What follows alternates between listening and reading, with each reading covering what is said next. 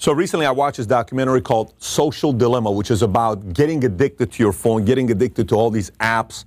And they had all these different executives from Twitter and the person who created the like button and Facebook and Pinterest. And they were all talking about, oh my gosh, I'm addicted to my email. I'm addicted to Facebook. I'm addicted to this. And you got to be careful. And they did a phenomenal job portraying these three guys that are behind and this one kid that the mom creates a bed and says, if you can keep your phone away for 1 week and you don't touch it, I'm going to go out there and buy you a brand new phone because you broke it. So the son puts it over there and they lock it, and the daughter couldn't do it. She breaks it, takes the phone out because she has to look at what's going on for the phone. So one day he's okay without the phone. Second day he's okay without the phone. The third day he sees a girl saying something that he likes. Then he looks at the phone, takes it. He can't last for 1 week. He lasts for 2 days. And the whole messaging is, we got to be careful to not let our kids get addicted to phones. And then at the end, they make all these recommendations what to do, at what age you give them the phones. You shouldn't start till 16. Very, very good documentary for anybody and everybody to watch. Having said that, when I watched the documentary, to me it was kind of like you have to be careful because these social media platforms don't care who you are. So you can do a search for, a certain search for climate change on the West Coast because they're mostly liberal, and so climate change is real. It's the biggest threat to the world. And then you can do climate change in Midwest with a lot of conservatives. Climate change is a hoax because that's what you want to hear. And you can do climate change on the East Coast because it's a lot of liberals. Climate change is real. And so they're manipulating their audience, right? And they shouldn't be doing all this other stuff, et cetera, et cetera. Fine.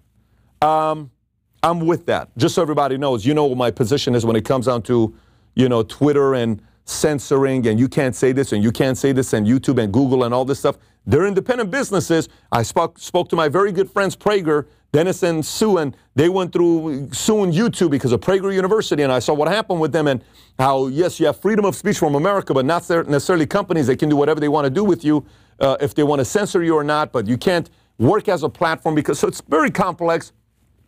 Long story short, they can censor if they want to, and they're doing it, right? However, let's talk about this. Isn't the whole purpose of any business for you to get addicted to their product? Let me ask that question one more time. Isn't the purpose of any business for you to get addicted to their product? Well, what do you mean by that, Pat? I can't stand fantasy football. Because fantasy football, I have friends who spend 30 hours a week on fantasy football. I draft, my guy's injured, oh my God, let me get on this side. The whole purpose of fantasy football is for you to get addicted to it. Just so you know, that's the business model.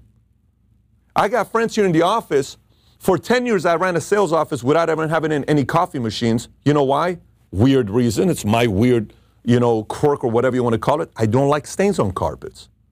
So I never had a coffee in my sales office. 10 years. We had our guys would stand outside to drink the coffee machine. But I got guys on my sales organization, 17,000 people in our company are insurance agents, drinking coffee. Some drink 4, 5, 6 a day. Some go to Starbucks 2, 3 times a day. Great job to Starbucks for creating a market and getting people to be addicted to coffee. It's addicting, ain't it? Okay. Cigarettes, Philip Morris, what did they do? They created a business model and put something in the nicotine for you to get addicted to it. Look what kind of an empire they created. They even created a movie about it, and they created guys going around getting people to say, it's not a big deal if you smoke cigarettes. It's not going to kill you. And you have to finally put that sign on the side. Smoking cigarettes can kill you from cancer. But the business model is for you to get addicted to what? Cigarettes. What does McDonald's do? What do you think Ronald McDonald was about? You think it was for adults? Or you think it's built for kids to get addicted, to say, Mom, Dad, I want to go to McDonald's. Why? Because Ronald McDonald's going to be there. What's the Happy Meal about? To get you and I to go there? No, it's to get people to get addicted to go there because of kids.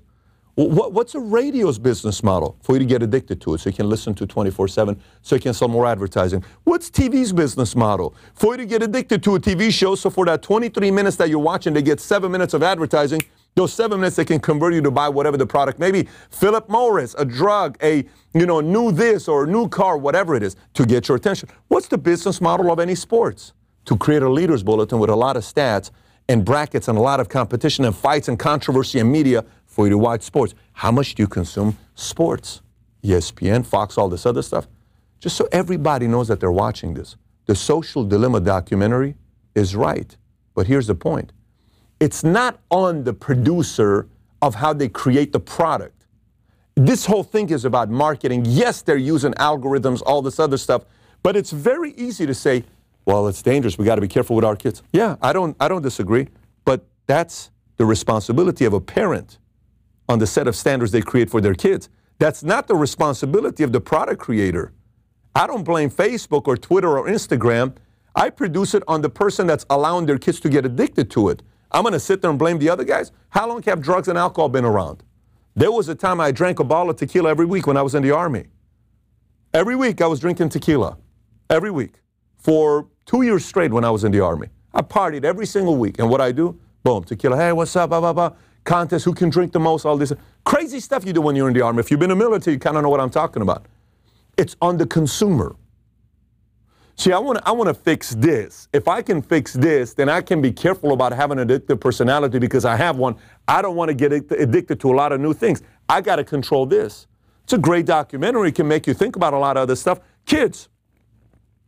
Hey, Dad, can I watch the phone? No. Everybody else is doing it. I'm not everybody else. Oh, I wish somebody else was my daddy. You want to go to live in his house? Go ahead. No, I was just kidding. Okay, cool. You're a bad David. Let's figure this thing out. You want to play some Legos? Let's play some Legos. You want to go ride a bike together? Let's go ride a bike together. You want to go swim? Let's go swim. You want to play basketball? Let's go play basketball.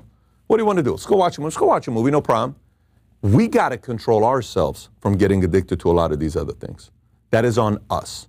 So as much as I love the documentary that's being out there, if you allow this to get you addicted to it, that's on you.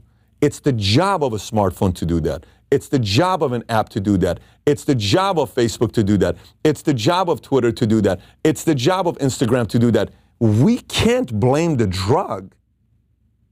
We can't blame the drug dealer. We have to look at there and look at the user. Drug dealers are going to be around forever. Were you ever approached by drugs? I was approached by it all the time. Spending more time talking to our kids and to ourselves about what things we get addicted to and spend less time trying to blame these other guys. Yes, they need to be held accountable. Yes, Facebook, Amazon, all these guys need to be held accountable on certain things they're doing, selling our info on the back end. Those things, privacy, yes, 100%. We have to be able to do that kind of stuff. But we can't just point fingers at companies saying they're addicting.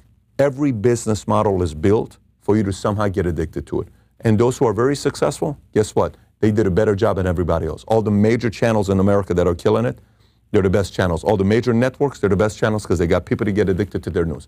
Having said that, rather than spending time blaming all the things that people are getting addicted to, why not work on better strategies to make sure you and I don't get addicted to it?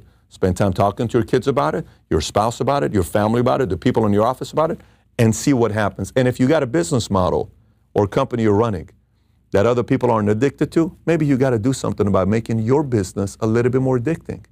Maybe you got to do something about people wanting your product more than just once. That is a business model. So maybe this is a crazy message you don't want to hear, and it gets you to think about it in a whole different way. But there's going to be more addicting products that are going to come for a long time. This is never going to stop. So now, get a sheet of paper out and write down on a sheet of paper, what are some addictions you have that no one else knows about? Games, video games, porn, Twitter, Facebook, YouTube, what is it? Fantasy football, what is it?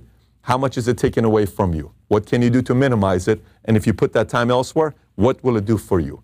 Having said that, I want to give you a throwback video from 5 years ago titled 16 Time Wasters. If you've never seen that, click over here to go watch that video. And on top of that, have a great week, everybody. Bye-bye.